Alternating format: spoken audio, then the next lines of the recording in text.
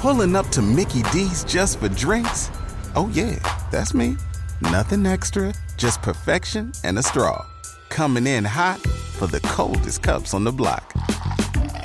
Because there are drinks. Then there are drinks from McDonald's. Mix things up with any size lemonade or sweet tea for $1.49. Perfect with our classic fries. Price and participation may vary. Cannot be combined with any other offer. Ba-da-ba-ba-ba.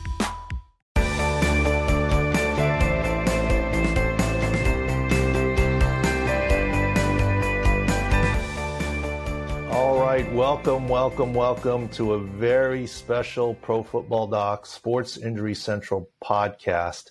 We definitely want to get this in before the regular season of football when there's so many injuries to talk about. We don't have guests anymore. So we're very honored to have Chris Long on here. And Chris, you're probably known for more of your stuff now outside of football than even in football, right? I mean, you're involved in so many different things and such a personality now. And we're thrilled to have you. And you know, you and I have never personally met through other friends, Hardwick, other people. Everyone says great things.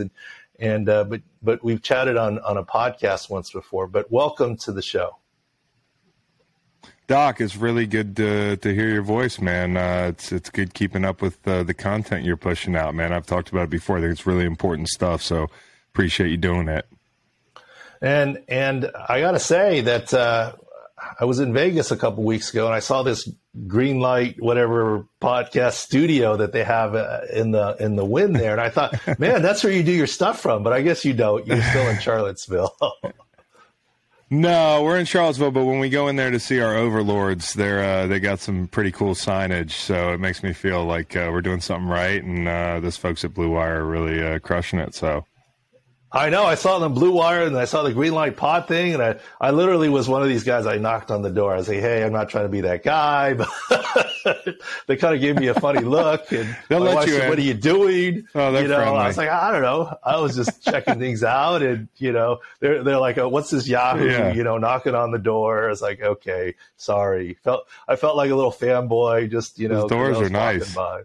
Oh, the frontage is beautiful. The whole thing's big time there. Big time it's expensive. There. In the Wynn. My gosh. I mean, yeah, big money over there, dude. Big money. Yeah. Chris, before we get really, really started in this, I have to apologize to you and your producer. I kind of made a little bit of a mistake here. I always love having you on. And I had mistakenly thought, I know we had agreed to do a home and home, and I mistakenly thought I was on yours. So I was like, I got to get you on mine. But you were on mine last time, so I owe you two. So I just got to be honest. I messed that up. It's all good, dude. Dude, I like I said, I'll come on anytime, so you don't even have to worry about it. But as soon as somebody, I appreciate it, but I owe you. Their leg as soon as somebody snaps their leg like a toothpick, I'm calling you, dude. All right, whatever. Look, I owe you two at least. I'm gonna call you and be like, "Is that broken?" Yeah. Okay. well, that's why I felt bad. Like as I was doing a little homework before the podcast, I was like, "Oh shoot, I messed that up." I told your producer it was the other. Anyways, it's all good. It's all good. It seems like we try to pull a shenanigan there, but we really didn't. No, not at all. I forgot about it. I forgot you owe me. Now I know. I'm going to get you. Yeah, now you're screwed, man. So let's jump into some of the things. What do you think about those Guardian caps? How would you feel about wearing those in training camp? I guess I'd probably feel fine about it. They're doing it. Are they doing it in all the They're not doing it in padded periods, right? They're doing it in more kind of like the thud and shell stuff. I'd probably feel fine about it. Like you're talking to a guy though, that wore the foam insert, like is it all pads too? Yeah, they're not doing. Yeah. I mean, I don't know. I'd have to see how it feels like to really set the edge on somebody and see if my helmet slides to the side or not, because, part of the game is still hat and hands. They can say keep your head out of it in practice, but, you're using your head to shock a larger offensive lineman and then get the extension you need. Like, you can play the game without your helmet involved, but your helmet being involved is optimal for a defensive end. So I don't know how it feels to have that hit and slide But it certainly wouldn't bother me, I don't think. I haven't given it much thought. It seems like one of those things that probably feels weird for a day or two, and then you get used to. Yeah, and I'm sure for your vision's a little bit different because of the strap, and it's just different. And the only thing is hopefully players don't get used to now using your head because there's the pad, right? I mean, right. Maybe somebody's using more. Mm-hmm. False sense of security. No, I probably wouldn't. I probably wouldn't increase the amount of force that I'm putting on, the front of my helmet because of it. I think like it's a good reminder that, hey, like keep your head out when you can. I think even just like having that on your helmet is a reminder to guys, like you don't always have to use your helmet. There are situations that you undoubtedly have to use it, but having that reminder, it's almost like I wonder how heavy it is. I don't know. Guys have complained a little bit about it, but if you can feel it, which I'm sure they can, maybe that's just a reminder, hey, like save the subconcussive blows, because that's really what adds up, right? You guys talk about it all the time. I think like, somebody just asked me if I've had a concussion. I'm like, maybe I've had a couple, but I wasn't like a big concussion guy. But I'm sure I had, thousands upon thousands of subconcussive blows. Well, that's one of the worries, right? In training camp, there's more subconcussive blows, and and there are incidences of CTE in players that may never had a documented concussion, right? And so, I think the league's trying to do the right thing. Nothing's perfect. Look, you're obviously super sharp at everything. Do you in the back of your mind worry about CTE? I do and I don't, because I feel like there's probably a pretty good chance I have CTE or will have CTE, and you can correct me if I'm wrong on any of this stuff, but, we know that tau protein is building up in guys' brains after they play. The thing that I think gets a little bit out of control is the narrative that everybody with CTE ends up in like a fiery car crash, or, their relationship goes in the tank, or they exhibit erratic behavior, I just think there's this big conflation with a lot of mental health issues that are undoubtedly going on with guys, not only late in their 20s, early 30s, but then into retirement, where you have to face all these existential crises, and you're trying to find footing in a whole new world with a skill set that doesn't necessarily serve you well,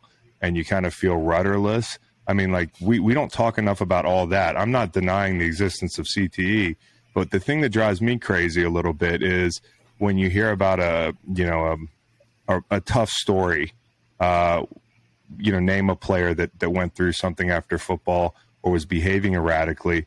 We cut right through the possibility that could be a whole host of mental health issues, which, that's kind of what we do in society. We don't pay enough attention to it.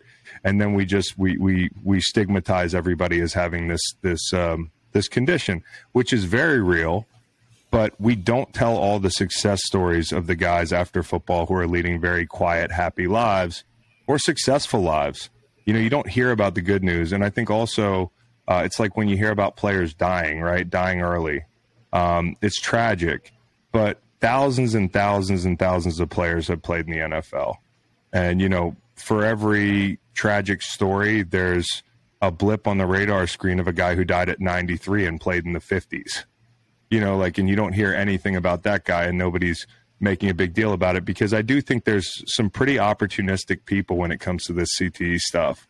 And I think in the wrong hands, this information can be used kind of irresponsibly. So do I worry about it? Yeah, but I also have a dad who played 13 years in the NFL, in a time period where he sustained way more subconcussive blows with worse equipment and played all up and down the line. And he's doing great. And he's extremely sharp, level-headed, even-keeled. And I think for every bad story, there's 5 good stories. So I'm going to choose to be optimistic, and I'm working the neuroprotectant stock, you know what I mean, on the daily, and hope for the best. Keep my mind sharp, stay busy. Cool. Wait, your dad played in the NFL? I'm just joking. Yeah, a while. about 26 dog years. He had 13, so he did 13. So that's probably 26 like modern day football years in the NFL. Yeah, no question. Just joking. I'm really glad that you said that. We haven't talked at length about it, and you echo a lot of my sentiments. And I would love to go into it even deeper, because one message that I would love to get out there to players, ex-players, yes, CTE is real. Yes, CTE is something to be concerned about. Whether directly because of CTE or otherwise, I've had 5 friends go south and be diagnosed with CTE. And they weren't all football players. There were some other sports and other things, and including people that were stood up at my wedding and other things. So it's very personal to me. And I feel like I'm a player guy. What I want you to tell everybody, and I'd be happy to get out this message with you, with your megaphone, is that CTE is real. You got to deal with it, etc. But it's not a death sentence necessarily. Like, you can have CTE and still, as you say, live a productive, functional life. And on occasion, I talk to some players and they feel like it's just inevitable that it's going to get them. And that's a tough way to go through life. And that's sad. Yeah, that's sad. And it's a self-fulfilling prophecy too, Doc. Like somebody hears you're going to be fucked up. Excuse my French, but somebody hears that. You hear it enough. I can remember when the movie Concussion came out and all that stuff was going on, Doc. And I was in my 6th year in the league or whatever it was. And I was going through some mental health stuff, right?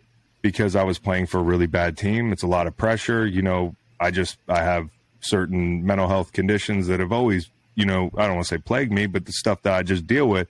And I started to conflate those issues with CTE because of the suggestion that that's where I'm going. And I think that a lot of people enter that darkness after football that's so scary on its head. And you're like, oh, well, this is also, just so you know, your whole life is mapped out, by the way. You're going to get a divorce. You're going to start losing your mind. You're going to start forgetting things. I have ADHD. I have anxiety. What if I start conflating all those things with CTE? And I'm sure that they can make CTE worse if I had CTE. And I'm not denying that I might have it one day. But I know guys that start wondering after football, am I okay? A buddy will call me and be like, am I all right? Like, all this stuff's going on. And I'm like, well, what are you doing day to day? Like, are you staying active? Are you exercising? Are you busy? Do you have a social network? Like, well, you might be depressed. Like, I don't know. Like, let's not jump to the conclusion that your brain's rotting. You know what I mean? So I agree. I'm with you, Doc. It's real. It's real, but I can't say like it's going to happen. I always tell forward players, like, you have to know when it's Monday and when it's Friday, not because you're taking your kids to school. There's got to be something else that you're doing in life rather than sitting around, right? I mean, and I'll take a pass on the Concussion movie. I'm too close to it. There are some, suffice it to say, there's some inaccuracies in the way, but it's a fictional movie based on whatever it is, and I don't know if Nick's ever told you, but like, I mean, the reason why I pause and it's so emotional is Junior officiated my wedding for my wife and I, and was the best man. And within the next year, he passed away. So I can't watch that Concussion movie. I can't do it, But I want to advocate and help players. It's whenever tough, possible. and my dad's lost friends too. My dad's lost friends. Like, I've seen players kind of change after football. I just get like really upset when I see, headlines that seem a little opportunistic or people that are a little misleading. Like, the Demaryius Thomas thing was tragic, right? It was tragic. He was suffering from seizures, right? He also had a really bad car crash after football. So I just think like some of these things get left out, and there were some suggestive headlines that had to do with CTE, the fact that they found CTE, in his brain. Isn't that what happened? And there was a big jump to a conclusion that that's ultimately what he was suffering from, what was ailing him a lot. And people left out details like the car crash. they reference TBI in 2019 or whatever it was, but then they don't say what the TBI was. And so I just and these are our peers, and I don't want to say, I don't want to discount the possibility, but I also don't want to just jump to conclusions, because it makes me, like AB right now. AB just might be fucking out there. AB might have a personality disorder. I don't know, but he might be going through something that has nothing to do with CTE. But I just hate, even with an AB or something like that, everybody being like, oh, well, he hasn't been the same since Vontaze Burfict. I don't we're all doctors on Twitter now. I don't know. No, you're a doctor. I agree with you. You're actually a doctor. On Twitter, who knows? But here's the thing. I agree with you 100% there. And I'm going to say something at the risk of sounding controversial, but I'm not trying to at all. But there is a difference between being admitted to the hospital with COVID and from COVID. There is a difference between passing away with CTE or from CTE. And that wasn't meant to be political at all. It's just medically, let's sort out what the truth is. No, I'm with you on that. And I just, it's close to me. It's near and dear to my heart, not because I have an opinion, that I have a pet peeve. It compounds because not only does it bother me, logically, it also it pigeonholes a lot of people that I know closely. Yeah. And it also, there's a stigma that we're all crazy after football. And we're all not there. I'm crazy, but I was crazy before I played football. I was going to say, you have to be crazy to play football. I would never stick my head in and blitz an A-gap. I just wouldn't do it. I mean, I'd go in and tiptoe and I'd get blown up. It's a pretty self-selective line of work, Doc. Yeah, it's a self-selective line of work. It's a little... No question. I want to ask you one question, but and I didn't mean for this to be so serious, the podcast. I want to have some fun, too. But you have always had... Good, when we talked before about relationship with trainers and doctors and so forth, and now as you see more and more sponsorship deals out there, and every time there's a disagreement for the doctor, there's always a call in the media and the public to say, doctors should be independent and not with the team and this, that, the other. Do you think that would work? Do you like that idea? I don't hate it. I mean, I think that it's important to have team doctors that you're relatively close with, and that you have a rapport with. And I think trainers are really important. What I'd like to see is more of a working relationship between doctors and trainers, between the rehab, and the structural people, the movement people and the structural people, so that when they say 8 to 12 weeks, we have it very clear. It doesn't just mean 8 to 12 weeks until the guy can be out there blitzing an A-gap, but 8 to 12 weeks until the joint is safe to run on or even move on, or the bone is healed or whatever it is.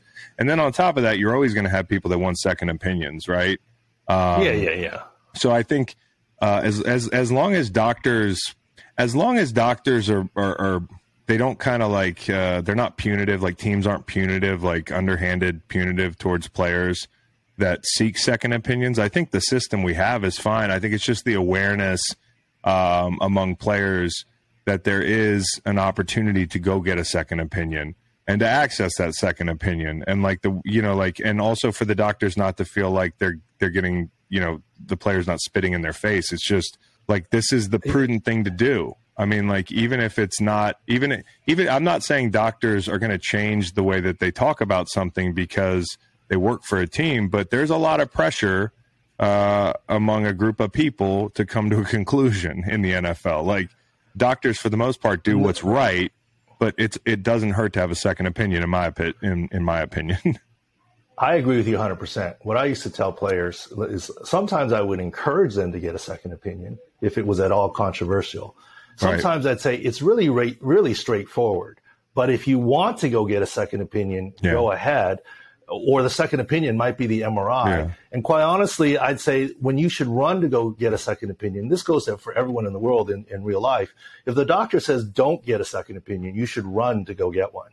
I was always go ahead. I was always more worried about who they saw, right? I want him to see a bona fide guy that took care of NFL guys, not a random guy who's trying to make a name for himself and say something different. So as long as you were seeing a bona fide guy, I was always for it because, and look, if they came up with something different than me, maybe I need to reconsider my position. But my thought about team doctors is I think it's really important whether you work for the team or not work for the team. And look, we talked about it last time. More players pressured me to return them to play. Teams never really did. The ownership and GM never did, at least for my situation. It was players themselves pressuring me to get them back. But I think what's important is to have the team doctor be embedded with the team, because the time to build a relationship with someone is not when an injury happens in game. The time to build a relationship is before, in the training room, breaking bread at team meals, on a flight, doing the physicals. And then you can have some rapport and know what guys are about. And that's where athletic trainers are really helpful, because they live with you guys, right? And we as doctors come and go a little bit. Now, I probably had an unfair advantage because I was young enough where the first 8 years I did the job as head team physician, there was at least one player on the team older than me. So I felt like I was with a group of friends. Right. Yeah. And by the time I got to Nick Hardwick's of the world, I was definitely older than them. But honestly, right or wrong, I looked at Nick like he was my little brother. Right. And so he knew that I had his best interest. And I think that rapport is very important. But you also should always go get second opinions. There's no reason not to if there's any worry whatsoever. Doc, my thing is maybe there's an independent arbiter that we can all agree on, that can kind of a pool of doctors, orthos, people that we all agree they're experts. And maybe the NFL doesn't decide who they are. Maybe players petition to have this pool of experts that are laying in wait, have no relationship, nothing to gain with the NFL. And so everybody feels like this just makes it smoother. Because I agree, if you go to a doctor that you're like, here's what I want out of this thing. And I don't know where they draw the line on doctors, but, people find ways. I would think if there is a pool of people that we all agree, these are legit individuals, men and women who can make this call, then we can go to this pool, and the NFL has to respect that, or at least doctors have to respect that, which you would do anyways because of the way you think, and players have to respect that.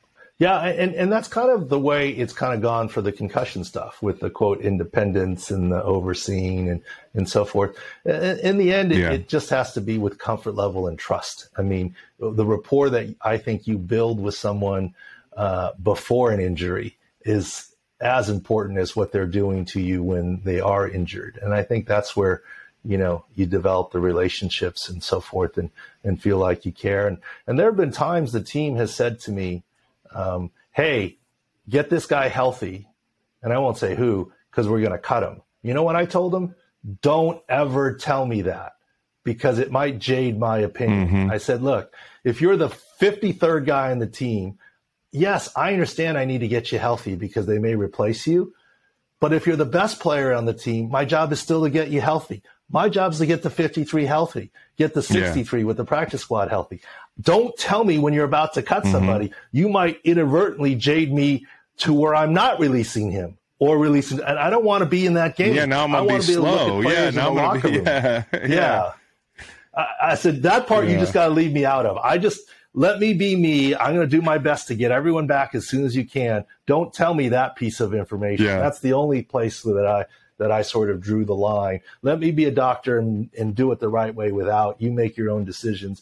And there was another time there was a player that the team told me. I said, look, and I'm not naming any names, he might have been milking his injury a little bit. Okay, at least medically, that was my opinion. And the team came to me and said, you got to tell him he's got to play. I've heard of it. And I'm like, no, that's not my job. It's your job to tell him he's got to play. It's my job to tell him what his health is. It ain't my job to tell him he's got to play. That is me. I'm just the doctor here. Right. But that's the kind of pressure. That's the kind of pressure I'm talking about. It kind of it exists, unfortunately. It's not prevalent, but coaches, especially because they feel all the heat from upstairs. The upstairs might not put the heat on y'all, but the upstairs is putting the heat on these coaches, and they're the most nervous people in the building, coaches. and they can't wait. You know, like they got to have their people back now. I always see them bothering y'all in the doctor's office, like, "Hey, what's up with this guy? Hey, what's up with this guy?" It's like, well, I'll tell you when he's ready. Like, I'll give you a warning, but like the answer's the same as it was yesterday. Yeah. And there's pressure, Chris, right? Because of sponsorship deals and this, that, the other. And I'm not singling out the Eagles, but since you're a big Eagles guy and green light and the whole thing, and you're 2 rings, one with the Eagles, et cetera. After the Super Bowl, the Eagles switched their head athletic trainer, head team physician, orthopedist, and head medical person. I'm not making any judgments either way or the other, but imagine the pressure on the new guys coming in doing right. There's just more pressure. Oh, yeah. I'm not saying there's anything nefarious about it, but there's more pressure, and the Eagles have changed a bunch. I mean, if you see that and you're a new guy coming in saying they just won a Super Bowl and they got replaced, how dispensable am I? Right, in terms of the infrastructure. Yeah, of the team. and you're kind of you don't have that much clout build up, so that you're more disposable. Yeah, absolutely. So in my Chris Long world, I have now felt like a complete fanboy twice. One to Blue Wire, hey, is Chris there? And you probably won't even remember this, but I was part of media stuff for some Super Bowls. And like you and LeGarrette Blount, I didn't get a ring, but I was at the Patriots after party after the 28-3. And then I actually was at the Eagles after party in Minneapolis. And I was a tiny bit fanboy. I got a picture of you, although I didn't bother you. From pretty up close. You were celebrating with friends. That's funny. I got a little picture of you there. But I didn't come up and say the Eagles hello party was fun. Oh, it was. The Eagles party was that was a fun party. But I didn't bug you at least. But I got a within 2 feet picture of you. So there's my little fanboy stuff. Oh, dude, you're the man. You're the man. And I got to get you on my show. We'll get you on here because we got to have this concussion conversation. Yeah, and I'd really like to have it and be very serious about it. I do have some thoughts about it. I've talked with Nick at length about it, and maybe we can help do some good. Anyways, Chris, thank you very much. Don't want to go overtime on you. We'll end part 1 of the Pro Football Doc podcast. Doc, you're good, brother. Chris Long, the great Chris Long. Thank you, sir. All right, welcome back to part 2 of the Pro Football Doc Sports Injury Central podcast. And Jacob and Taylor and Justin are on board. Guys, that's our second mistake this week, and I take full blame on this one. That was nice of Chris to come on. I've chatted with him here and there, but I get so confused. Now, I can't even blame you guys, and I can't blame Justin. You guys, look, 6 Score Sports Injury Central has been growing so quickly. I had a different podcast setup when Chris was on last time. I swore that we were doing a home and home, and he was supposed to come on mine, and that last time I came on his Greenlight podcast. But obviously I got that messed up, so he's kind enough to still do it there. You guys got to keep me straight. No, you guys weren't even around when I had done that or full time. If you remembered all the podcasts you've been on, I'd be more worried. My apologies. I was around. That's why I take a little bit of blame for it. Yeah, it's tough to keep the catalog of all the pods you've been on. I don't know. We're tracking that. Well, you were around, but I don't know that you were involved on the podcast side of things. So, yeah. I mean, someone texted me the other day, "Oh, you're on the Underdog Fantasy podcast." I was like, "Oh, okay. I'm not sure what that is, but okay." But I guess they quoted us on it or something. It's all good. It's all good. Yeah, they mentioned you. They had good words. Yeah, I mean, as long as people know that I'm not. I mean, I try and remember everything I can, but my wife gets mad at me all the time. I told you 3 times what we're doing this weekend with the kids. Well, okay, maybe you need a 4th. It is what it is. All right, what do we got? What do you guys want to go with here? Well, let's start with what is good news, bad news, or just bad news in general. Zach Wilson. We can run through that process together. We're getting hammered pretty hard on Twitter on that. So that's the other quote mistake this week, right? And we've owned it.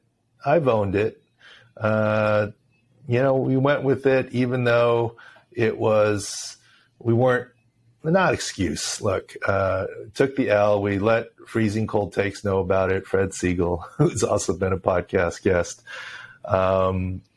Look, right now, it's not an ACL. He's having surgery probably as we speak and record this podcast. And there's some controversy whether it's meniscus trim or repair, bone bruise, nothing to do for the bone bruise.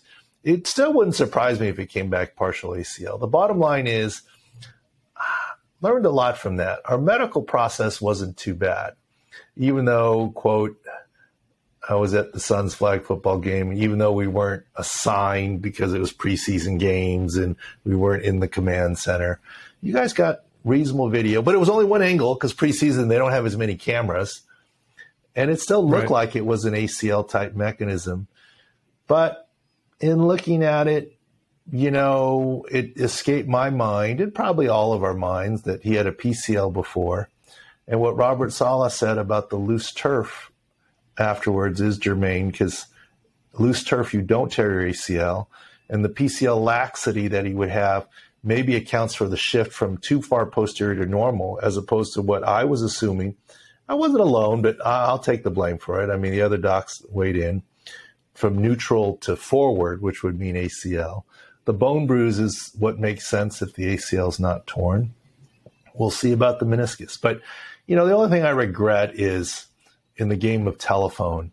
Look, we took the L, the whole thing. In the game of telephone, as we weren't in our, you know, we have some new people, good people. They're all doing their jobs. It kind of got, in the game of telephone, translated as fact as opposed to video analysis. Look, we never diagnose, right? Diagnosing is, you can't diagnose from afar. And even on the diagnosis front, PFT commenter showed through Twitter, tagged me at Pro Football Doc, what do you think this is? The golf injury, this golf simulator. And I had to make clear that I couldn't give him a diagnosis and tell him specifically like I was treating him without a good faith exam. Here's an impression, you know, who knows, but we never diagnose because that would involve good faith exam and the whole deal. Legally, I can't diagnose. It's injury analysis or impression. And yeah, we didn't first put it out that way. We changed it. But here's the thing also, and I hope people realize, we're fully accountable for all of it. But part of being accountable is we don't delete tweets. We don't delete articles. We may modify here and there, you know, as there's new news, but we don't pull down something. If it's a mistake, which this was, because right now it's not an ACL, we own it. And we probably should go back, guys, to tracking. Last time we tracked, it was 95%. It was 94.8% last time we tracked. But that was a couple years ago, but now we have baseball and basketball. We have a new panel of doctors. Maybe it's fair to track everyone again and get a new percentage. Whatever it is, it is. If it's 87, it's 87. If it's 93, it's 93. If it's 95.6, it's 95.6. I mean, whatever it is, it's never going to be 100. But I think it's going to be our track record on telling the truth is probably going to be as good or better than coach speak track record, and we've shown that. Yeah, so anyways, I think we're beating a dead horse. We don't delete tweets. We don't hide from things. We were wrong on the Zach Wilson. So far, we'll see what happens today. I don't see how that's a meniscus repair on this one, so hopefully we'll get good word. But Robert Saleh said something interesting, Something to the effect of, this was a terrible time for him to be injured. One might argue terrible would be during week one, more terrible maybe. But what he's referring to is what we talked about. Here's a young guy losing all of these valuable training camp practice reps. The reason why Robert Saleh said it was terrible is what we talked about, which is, first of all, there's no good time. Right? But week one would be worse. But he's losing all of the practice reps in training camp, practice reps as the one with new people, installing new systems, etc. Very valuable. I don't believe, no matter what the news is, and this is pre-news of what his surgery is today, I think it's going to be a tight timeline. I think he's going to miss week one, at least, maybe more. We'll see. But let's say he misses just week one.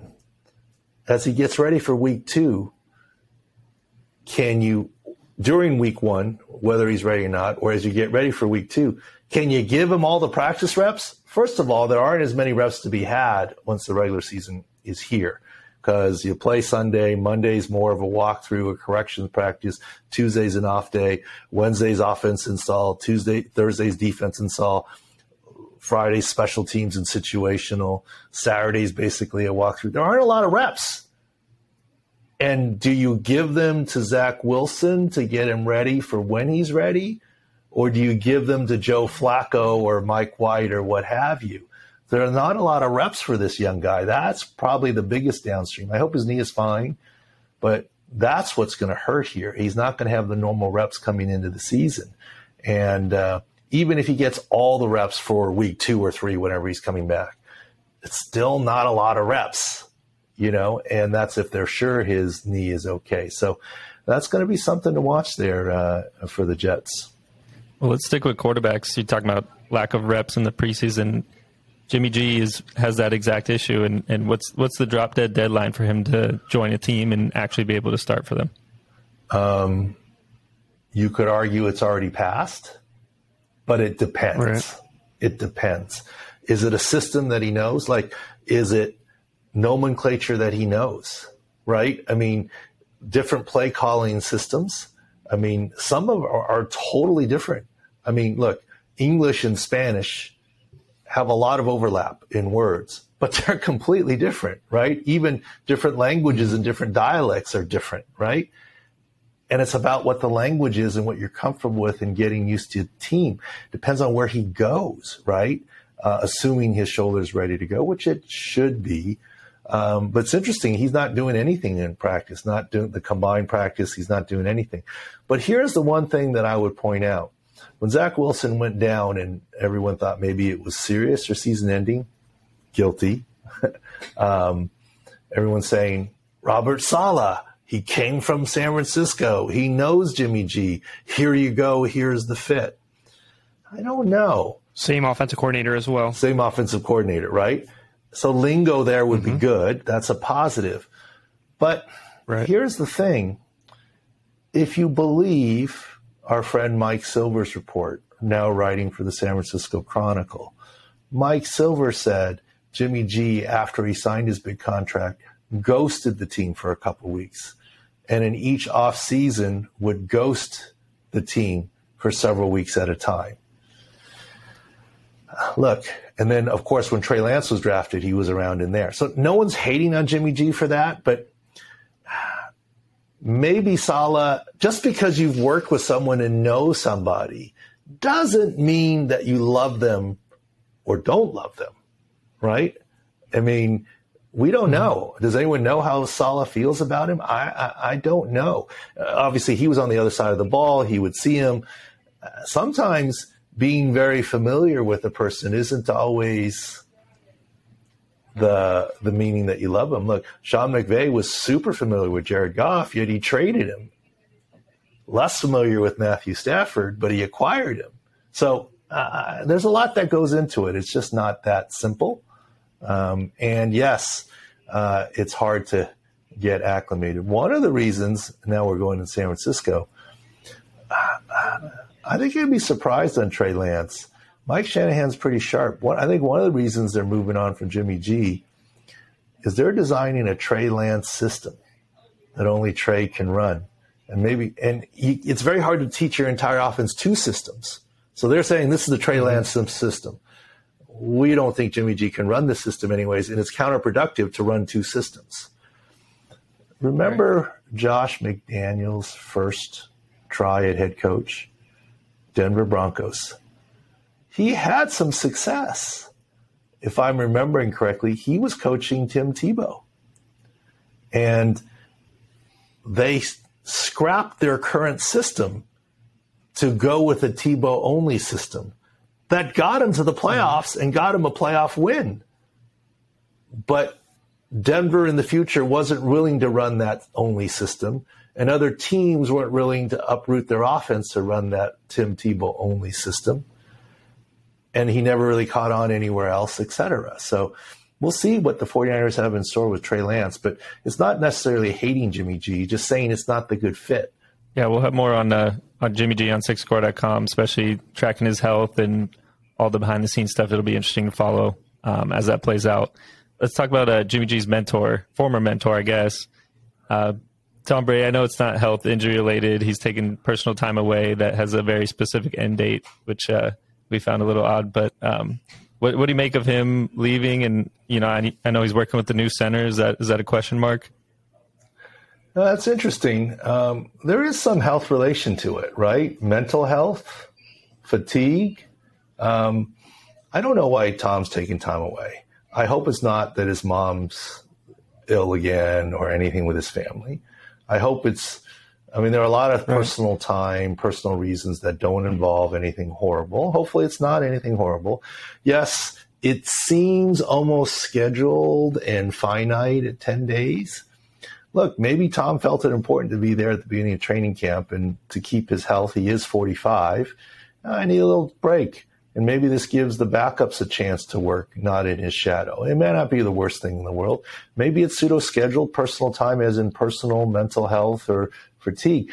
Look, remember, I wrote an article years ago before Sports Injury Central saying maybe Tom Brady's found the fountain of youth. Remember his 4-game suspension for Deflategate? They won the Super Bowl that year. And that was Jimmy G's breakout, right? It's all tied together. Mm-hmm. And they did fine. Right. He was fresh at the end of the season. Maybe he's just trying to stay fresh. Now, I get the center issue. Jensen is out. But you got to remember, he worked with the backup for a little bit already before he took this break. And how much time do you really need with your center? And your center needs more time with your offensive line and the line calls. Look, right. I don't know if the new guy's I don't know if the new guy's wearing a diaper or not. The whole sweat issue. Look, he's already worked with him, so I don't think that's that big of a deal. I remember one time, it's publicly available information, so I guess I can tell the story. I was in Denver, and I got booed by all Broncos fans.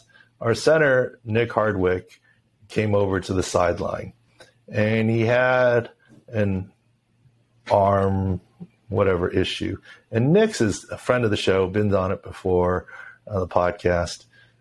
Tough as they come. He's going to get off the field under his own power. He's getting off the field under his own power. He was our center, Pro Bowl center. And Philip is telling him, go down. Not illegal. If he goes down in the field of play, it's more of a timeout. Phil wanted to get some snaps from the backup in game. So I wanted to make sure Nick was okay. So I walked out onto the field and started checking him. He's coming out of the game anyways. There's no charge timeout to us. And I started examining his neck, which is proper protocol, because if there's something in his hand or arm, how do we not know it's from his neck? So I started checking his neck. The referee saw Philip taking snaps with the backup center and came over to get him off the field and quick.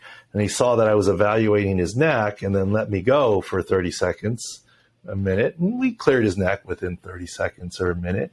Philip got 3 or 4 snaps. He's fine. So, and there were no fumbles that game. So, yeah, you want to get used to your center, but I don't think that's going to be a big issue. They're not going to be center quarterback exchange foibles with Tom Brady. Do you find it odd the team hasn't said anything on Jensen, released more about his info? They're saying swelling. Oh, we're still waiting for the swelling to go down. Yeah. Odd? Not odd. Different. Look, if anyone believes the team doesn't know what he has, I got a bridge to sell you. The team knows. The doctors know. Now, do they know the exact timeline of recovery? Maybe not, waiting on swelling. But you can get an MRI of swelling. You can do a physical exam. They know. They may not know the exact trajectory when he might come back, but they don't want to tell you, and they don't have to tell you. There's no mandatory injury reporting this time of year. But they know. It's silly to say that they don't know. They know, or they have a pretty good idea. They don't want to tell, and that's okay. That's their prerogative. I want to get your take on one more quarterback. I know it's preseason, so there's there's a little gap of stuff. There's still injuries, soft tissue stuff approaching week 1. But I think all eyes are on Joe Burrow and how he prepares for week 1 after his appendectomy. Yeah, the appendectomy, something went on where he needed antibiotics afterwards. Maybe they were just being extra safe with that PICC line IV in his arm. He's, quote, back at practice, 7-on-7 is not full go. Did he lose some weight? Does he need some conditioning? He'll be there week 1. All right, he'll be there week 1. But his course after appendectomy was a little bit harder than most, but he'll still be there week 1. But the other good news you haven't asked me about yet is I saw, was it yesterday or this morning, Matthew Stafford, full practice, 11-on-11s, the whole deal with his whole elbow issue, etc. Yeah, it's definitely good to see. We're teasing some info on Michael Thomas, too. We got an updated article coming on him at sixscore.com. You're seeing something new in the video from him? I know he hasn't played in preseason or anything like that. Well, yeah, he probably isn't going to, right? But a lot of teams do that. But you got to understand, Michael Thomas's SIX score of 59 was issued in May. It was issued based on what his progress was in May when he was still limping after his foot ankle surgeries.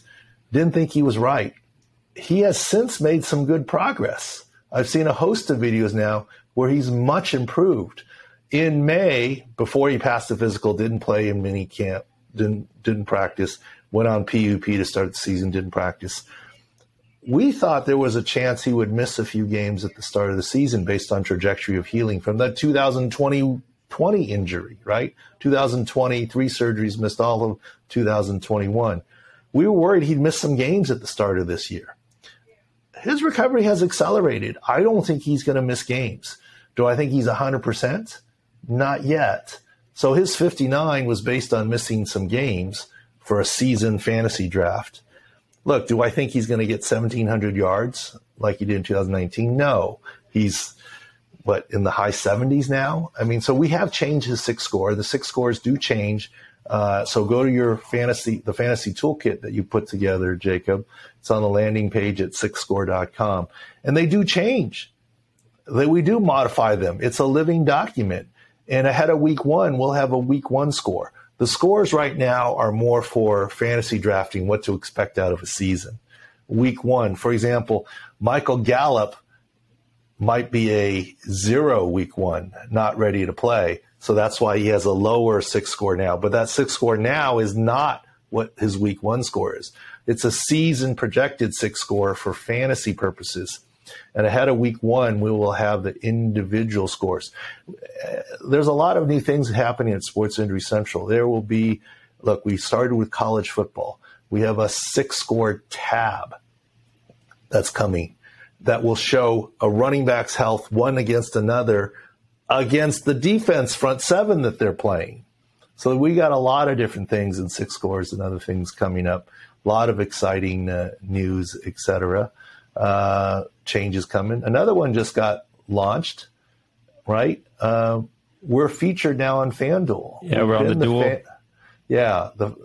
We've been the FanDuel official injury expert for 2 years now, but now we are featured on the landing page bar, the only outside source on for the duel, FanDuel's content component. So we're proud of that. We're going to continue to grow with what's going on.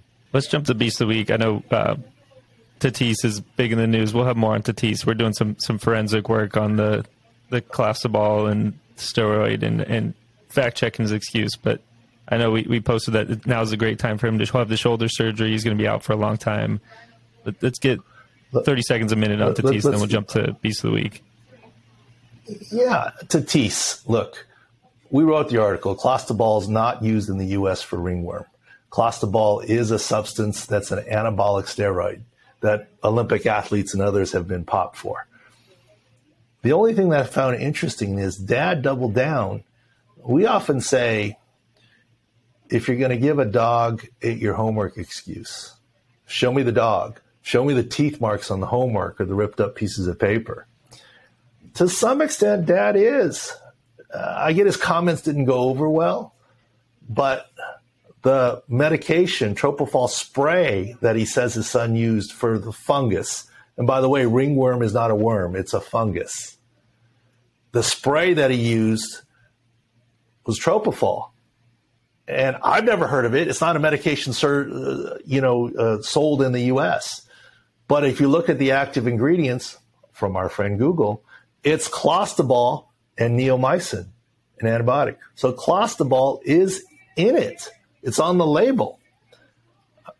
And we're doing some research on what it is. We've got reaching out to our medical friends in the Dominican. And I will tell you this. Look, in the Dominican, kind of like in Mexico, if you've been to Mexico, if you need medicine, you don't go to the doctor, you go to the pharmacia. And the pharmacist gives it to you over the counter. You don't need a prescription. I know that Tropofol, that medication, is readily available over the counter in the Dominican. Now, when did Tatis test positive? We'll get there and we'll work through what the treatments are. But, look, are we to the point of this is believable, plausible that this was an accident? Don't know yet. But in theory, it is readily available and it does have clostebol. And look, you're responsible for what you put in your body. That's why he accepted the suspension. Even if that's what it was and it was accidental, he still is suspended. Your only way to get out of it is Ryan Braun, chain of custody, or the B test sample wasn't positive or something logistically went wrong. All right. So anything else you want to talk about? Are we moving on to Beast of the Week there? I think the Beast of the Week is Chris Long, just for coming on and talking real like that with you, Doc. That was fun to listen to. I hope he's not. Let's move on to Beast of the Week. I hope he's not mad at me there, because that was an honest mistake. I was like, we're supposed to do a home and home. I thought I did his. I don't know. You guys got to keep me straight. I don't know what I'm doing. We try. From this moment on, we got you, Doc. Starting now. Not dwelling on anything in the past. Did you hear that out of Taylor? We tried. That seemed like a little subliminal message in there. I think Taylor, do you want to start off with your nomination? Yes. This is a Little League. They're starting getting ready for the World Series, and there was a kid that looks taller than I am. Came up to the plate with not batting gloves. He came up with rancher gloves. Like working on the farm gloves. And first pitch, crushed a home run. I've never hit a home run, so I'm already wild already. But he's a massive kid. That was a massive home run. But I think those are the only gloves that would fit him at this, So I don't know if you guys saw do you know where he's from? Was he a ranch hand from somewhere? Yeah, he plays on Wyoming. Oh, well. Wyoming against Utah is the clip. So yeah, it's authentic then. Wyoming, like he's on a ranch, the ranch hand. That's it. Now, the question is, do you think he used the ranch gloves because nothing else fit? Do you think he used the ranch gloves because they're the most comfortable and they fit in there? Do you think he used them because he didn't have access to regular batting gloves, or they didn't fit him, or something, or is that just his thing? That is this right. Like his signature that he wears ranch gloves? Does anybody know? I think I just want to see more of it in baseball. Just use different kind of gloves, and also I think maybe he's setting himself up for an NIL deal once he gets to college level. He can have ranching gloves that he sells specifically. So that's perfect. It's a third eye thought right there. He's a beast for hitting the home run, and he's bigger. But isn't that always the way it is, though? I mean, I remember when I was little growing up, which is a long time ago, when it seemed like the U.S. didn't fare as well. It was always the team from Japan or Taiwan, and the pitcher would be 6'3" and 190 pounds, and he'd throw a shutout and hit the game-winning home run, right? It's always the kids that mature the quickest. Yeah, which is why I'm actually a little bit surprised that we haven't seen more females. Because maturity level and growth spurt, that this little league aged, we've had some. I'm a little surprised that we haven't seen more. It has been a little bit, just some maturation rates and what have you. But no, that's a good one. But what else you got? My Beast of the Week is also baseball related. The Pirates outfielder Rodolfo Castro sliding to third. phone flies out of his pocket. But Doc, we didn't talk about this before. You alerted me to the real beast of the week, which is look, not wanting anything to do with it. First of all, you're a beast if you can go up to plate with the cell phone on, okay? And obviously he had it in his back pocket in the dugout, forgot to put it down, whatever the thing is. I mean, look, it happens with me and my kids, and they're little, they don't even have phones. But, you go to any restaurant nowadays, half the people are like, kind of stuff. Right. So it's a beast sure that never happened to any other baseball player that he got hit with it, and then he was sliding into third. It came out of his pocket. But the beast, I think, is the third base coach. He just looks at, look, if it was a batting glove or a shin guard, he would have taken it, right? He looks at the cell phone. You got to look at him, and he just pretends he sees nothing. He's like, nope, you're on your own. So I think he's he the held beast it out there. to hand it to him, and there's a 2 Mississippi. At least we're old enough to never experience that, right? I know we're definitely younger than Doc, but we were definitely. I had a Razor at 16, so when I was playing sports, I wasn't thinking about no phone. Maybe my Game Boy, but yeah. let me tell you, I've done what the coaches, that third base coach, did one time. I had fellows with me, and it was a home game, and we have a team of doctors, and at halftime you have a lot of IVs. And there's some guys that always want their IVs. And I would start most of them, but then they would finish them with the pressure bags and so forth. So I still remember the second half of a game, and I got out on the field. The other docs were cleaning up stuff or whatever, about to kick off. And we were kicking off, so we were on defense first. But an offensive lineman came out attached to an IV still. And my assistant doc is holding the IV bag as he's walking out. Look, first of all, finish the bag. Second of all, if you don't, an extra 100 cc's isn't going to matter. Let's get on with this. Okay. And right. He was on the bench with it. I just took one look at him and the two of them, and I just walked away. I said, "You're on your own. I'm not gonna get caught on TV with this. I'm not gonna get yelled at for this. Good luck. You're on your own. I know nothing." And that's kind of what the third base coach was. So I'll give it to the third base coach that he's the guy. But I have my runner-up here. I think it's pretty good. My boy Melvin Gordon, formerly of the Chargers, now with the Broncos. I'm sure Justin can show this. Apparently he had a foot contusion, and he's doing some rehab on the side. I don't think it's even individual. And he's got a cell phone in his sock. And apparently a reporter said, "Oh, look at the pad on his foot." And he quote tweets and says, "That's my cell phone." I thought that was pretty funny. That's a good runner-up to me. Sir, that's my cell phone. Yeah, he said, "Sir, that's my cell phone, sir." I mean, just like that wasn't a lottery ticket, right? It wasn't a lottery ticket for Pete Alonso. Yeah, it was a buck shoulder. Pete Alonso. It was field charts of where to play. Yep. So lots of exactly. So photos and videos do lie. It's not just Zach Wilson's play. Anyways, I'll give it to the third base coach there. The cell phone was pretty good. Really, thanks for joining us this week. Pro Football Doc Podcast. Chris Long, thanks again. I owe you two, I guess. Good guy. And we got a banged up wrap up to the season for the podcast. Next week, we're scheduled to have kick off college football season. And a guy who's huge in college football, especially the SEC, Clay Travis, will be our podcast guest next week. And then we're going to kick off NFL season right before Labor Day with Jim Rome as the podcast guest. And then on Labor Day, what we're going to do is really go through all the new releases and field views and whatever. And we won't have any more guests during the regular season. Too much content. You guys will be stuck with the three of us here as we're on that this sounds year. Fun, yeah. So Clay Travis to kick off college football, Jim Rome to kick off NFL season, an explainer of all the new features as part of the podcast on Labor Day, heading into week 1.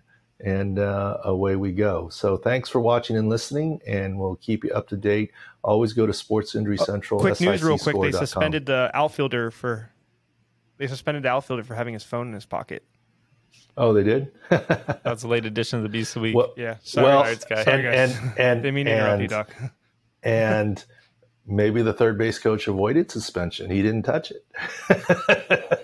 I'm joking. There you go. Hands off. He wouldn't have been suspended, but he was like, I don't. He didn't even shake his head. No chances. Yep. He just pretended not to see it. He just rolled his eyes and pretended not to see it. He looked away.